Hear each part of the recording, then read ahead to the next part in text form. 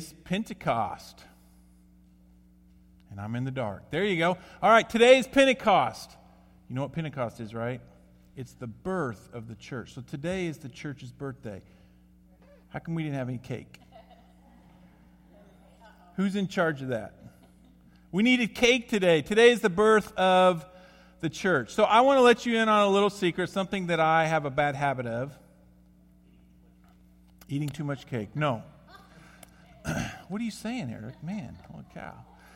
No, I have this bad habit of getting out in front of God sometimes. Typically, it happens when I want God to do something for me, and He's not cooperating with what I want. And so I find myself getting out in front of the Lord. Typically, it's, Lord, I need you to fix this relationship, right?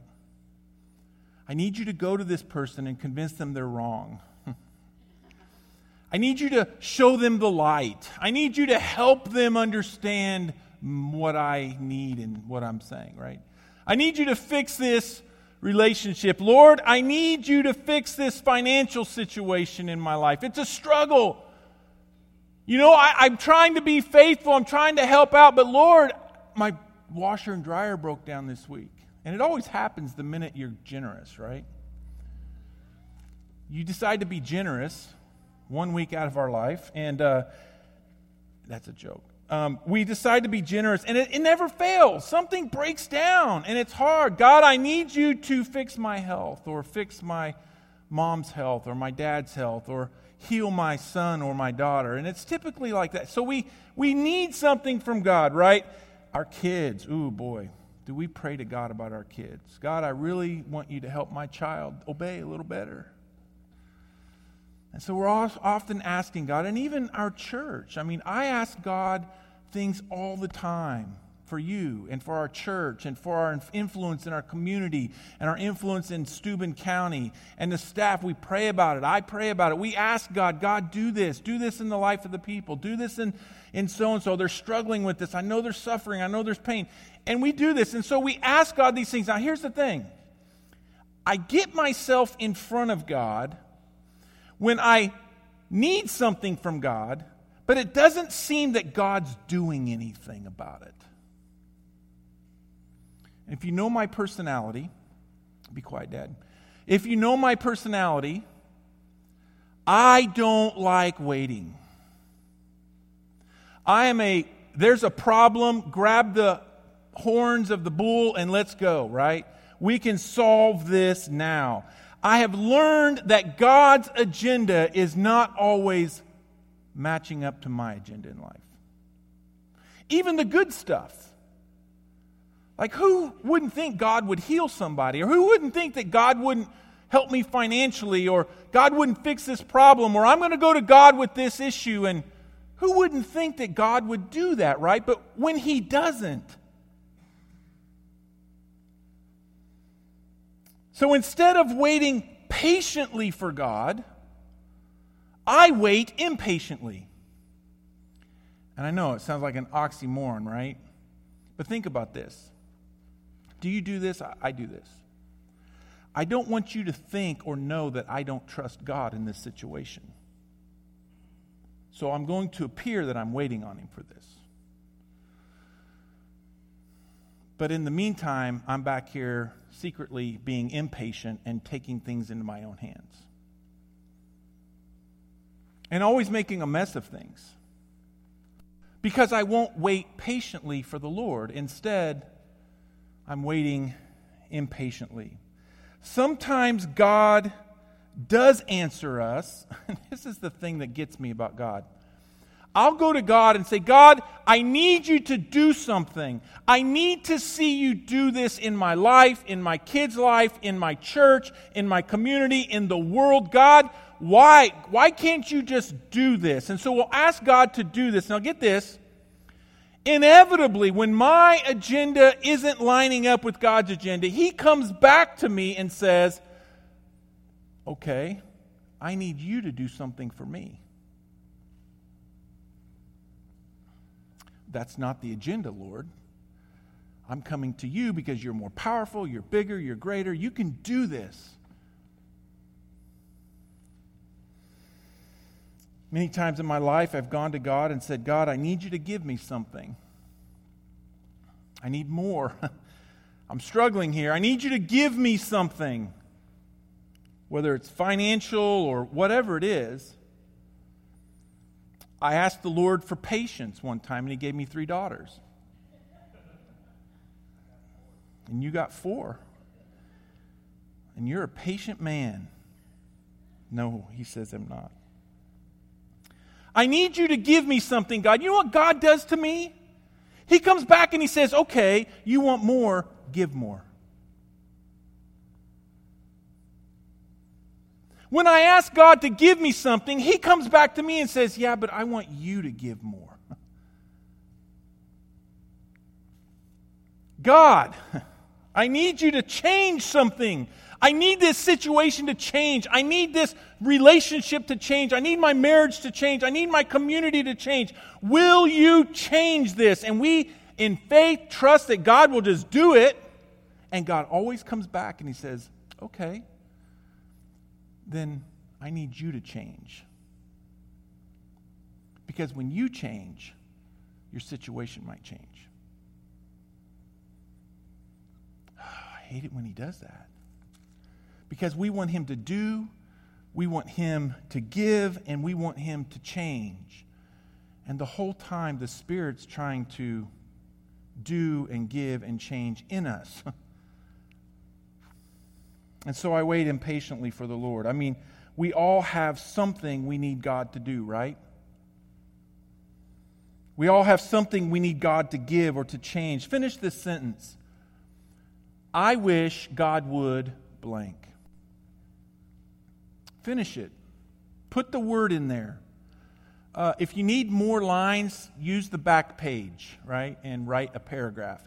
I wish God would fill in the blank. We all have small things and really big things that we need from God.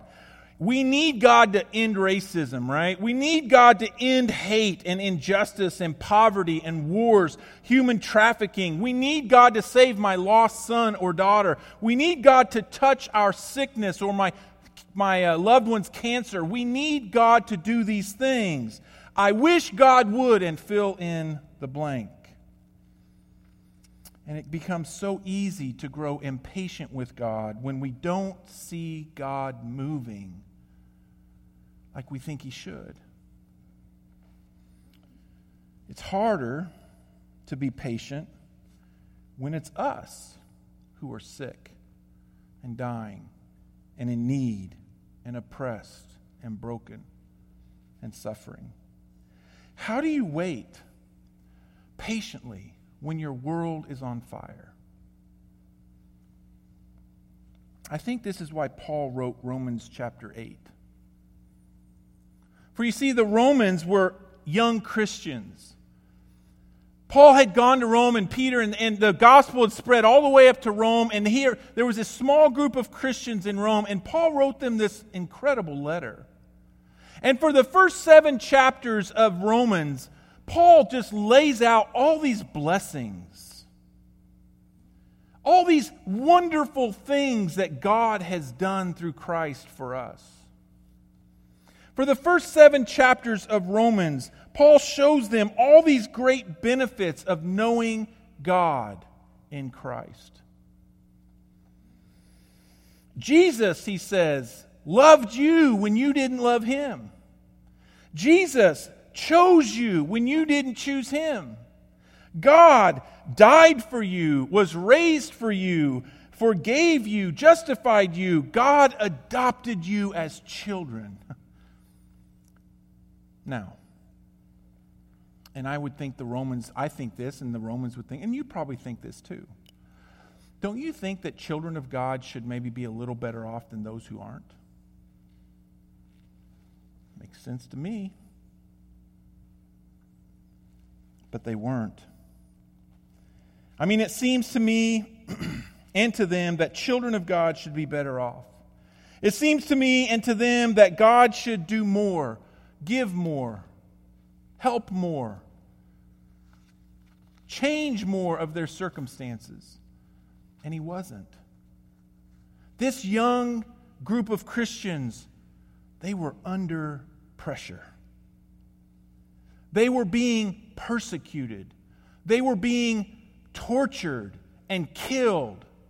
This is historically around the time of Nero and some of the worst Roman emperors that came down hard on Christians. It seems to me that a child of God should be better off than those in the world that aren't. The wicked prosper, and the psalmist said it in Psalm 73. He asked, why do the wicked prosper? We need God to do something, to change something, to improve the situation, right? Look at Romans chapter 8, verse 18 with me. Paul says then to them in this context that they are suffering. He says, I consider that our suffering, our present suffering, are not worth comparing with the glory that will be revealed in us. So here they are suffering, here they are struggling, here they're being told that they are children of God, but the children of God are worse off than the children of the devil, if you will. And they can't make sense of it. They can't make sense of how and why God is not doing something for them. And Paul comes along and he says, look, come on in here. I know it's hard. I know there's trouble. I know you're suffering. I know you think God ought to just snap His fingers and everything's going to be okay. But look, I want you to know this. Whatever you're suffering in the present, whatever you're going through now, I want you to understand this. It has nothing to compare to what is going to be revealed in us. I want you to have hope. Next verse. The creation waits. Ooh, there's that waiting that we're so impatiently waiting on, right? The creation waits in eager expectation for the children of God. Oh, hey, that's us. To be revealed. Paul says, look, I know you're suffering. I know you're waiting. I know you want God to do something. But I want you to know this. So is creation. Creation is waiting for everything to be made right. And this expectation for the children of God to be revealed, it's all going to be laid out. And all of you who are born in Christ and in Christ, it's going to be revealed someday. And the hope that we have in that. Next verse. For the creation was subjected to frustration. You ever feel frustrated? I'm talking about frustration. Frustration with what you have and what you think God ought to do, and what you have and what you've prayed for and it hasn't happened. He says, not by its own choice, but by the will of the one who subjected it. And listen, in hope, next verse, that the creation itself will be liberated from its bondage of decay.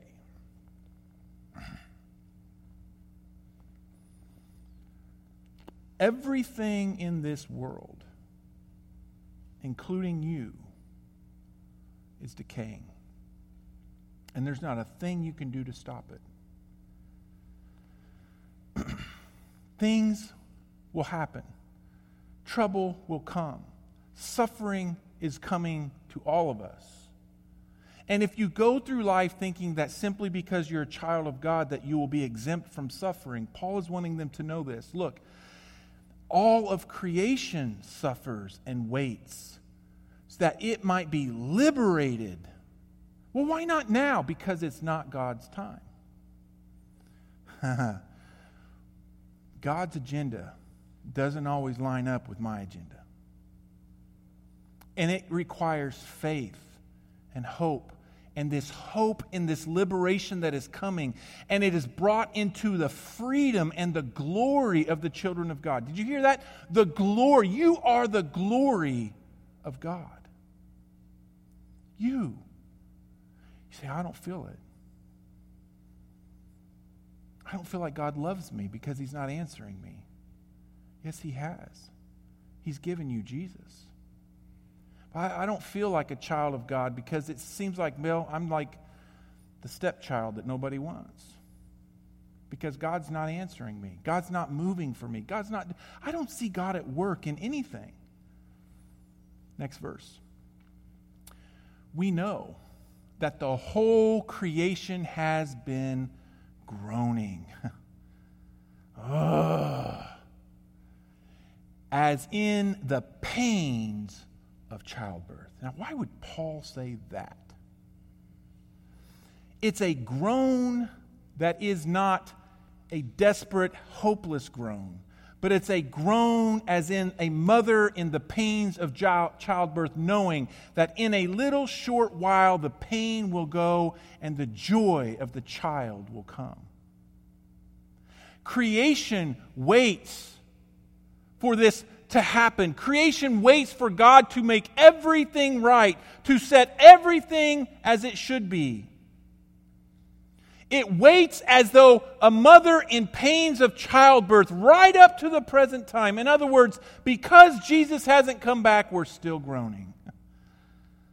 Creation is still waiting and hoping for God, his ultimate and final say. Next verse. Not only so, creation does it, but we ourselves, Paul says. I know you're suffering. I know things are tough. I know you want God to move and it doesn't seem like God's moving, but you are a child of God. Look, but we ourselves, and here it is, who have the first fruits of the Spirit, groan inwardly as we wait eagerly for our adoption, the redemption of our bodies. Next verse. For in this hope we were saved.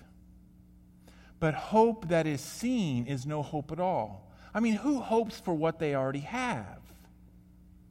If God gave you everything you wanted, then what would you hope for? If you had it all, then what would you hope for? Next verse. But if we hope for what we do not have, we wait for it, say it, patiently. Not impatiently, but patiently. 26. In the same way, the Spirit helps us in our weakness. This is where I want to get to this morning. This is Pentecost. And this is all about the day the Spirit entered all of us who believe in Jesus. It's the day that the Spirit came and entered into those disciples and forever set the course of the church and the people of God until the coming of Jesus again. We do not know what we ought to pray for, but the Spirit himself intercedes for us through wordless groans. It should not be a groan of the flesh. What I mean by that, it should not be a groan of what you simply want out of life, but our life should be representative of the Holy Spirit groaning what God wants, hoping for what God wants and what God sees and what God needs to happen in the world through us. The Spirit intercedes for us. Next verse.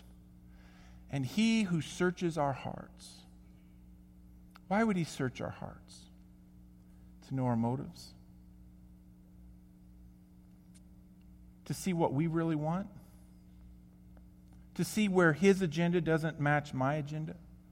He searches our hearts knowing the mind of the Spirit because the Spirit intercedes for God's people in accordance with the will of God. Next verse. And we know that in all things, God works for the good. Or is it in all things God works for the good, right? For the good of those who love him, who have been called according to His purpose.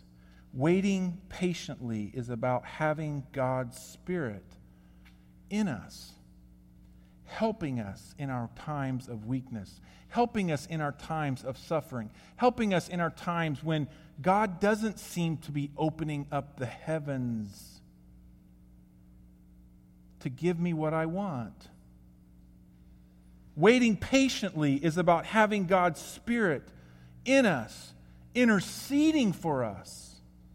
It is God's Spirit in us that searches our hearts, our motives, our desires, our true wants and needs in life. And He helps us live out God's will. It's the Spirit. We want God working out there. We want God going in our name. We want God to go and make this right, to fix this problem, to do this, to give this, to change this situation. We want God to work out there. And when we get impatient is when God wants to work in here.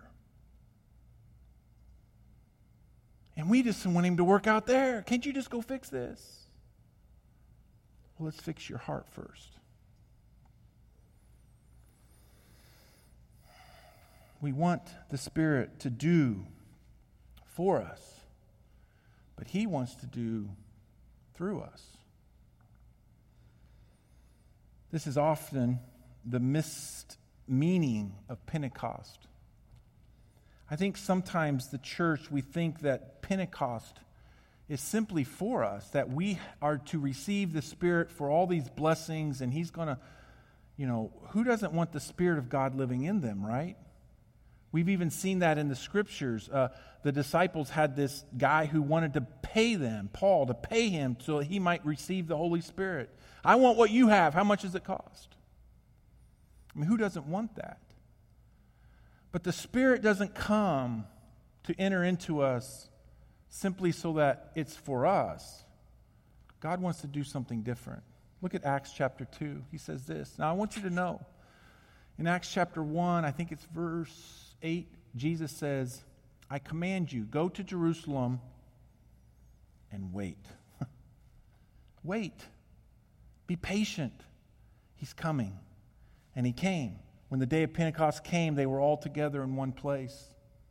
Suddenly a sound like the blowing of a violent wind came from heaven and filled the whole house where they were sitting. They saw what seemed to be tongues of fire that separated and came to rest on each of them. Listen, all of them were filled with the Holy Spirit. Now watch. And they began to speak in other tongues as the Spirit enabled them. Tongues, languages. You say, well, was it a language that a heavenly? I don't believe so.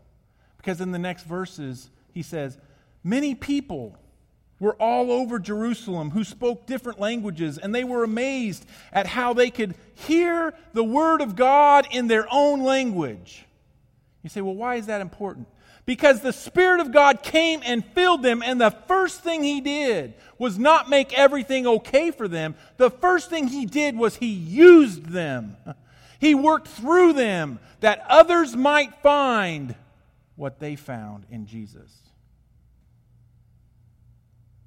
He gave them supernatural ability, a gift, so that they could use that gift to bring people to Jesus.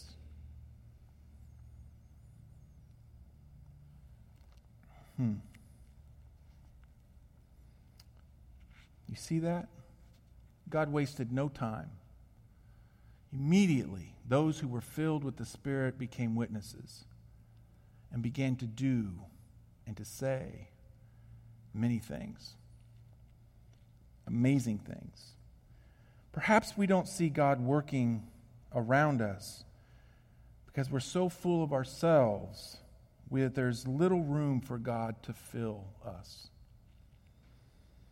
Our lives have become so full of time commitments and habits and playthings and things we love and the goals of life that we've left little margin. Forget about margin. The filling of the Holy Spirit requires an empty vessel. But we filled our lives with so many things. We wonder why God is not moving. We wonder why we don't see the power of God around us. Maybe it's because the power of God doesn't want to work around you. He wants to work in you and through you.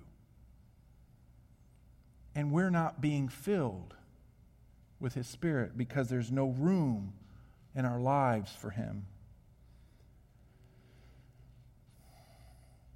Pastor Brett and I were talking about this message, and he had a great illustration. He goes, it's kind of like moving into a new house. I said, I don't know. I haven't moved into a new house in 10 years. What do you mean? And he's like, it's like when you move into the house, you're always amazed because you typically move up, right? You move from a smaller house to a bigger house. Unless you're getting older and then your kids are gone and now you move from a little house. But he meant from a smaller house to a bigger house. And you're amazed at how much room there is in this house. I mean, you got room. You could have 4 spare bedrooms. Man, you got room to store stuff and all that. And about 2 years later, you look around your house and you're amazed at how much junk you've collected. You can't even put it in the back of a pickup. You got to rent a dumpster to clean your house out. Because you've just accumulated and you never cleansed your house. Our lives are like that. We just start accumulating the worldly things into our hearts and our lives. And our hearts become divided. God wants us to empty ourselves so that He can fill us and not be so divided. So that our hearts will be single-mindedly on Him and what He wants. When the Spirit of God fills you, like on the day of Pentecost, He will gift you and empower you to do amazing things, not for yourself, but for someone who needs God to move in their life.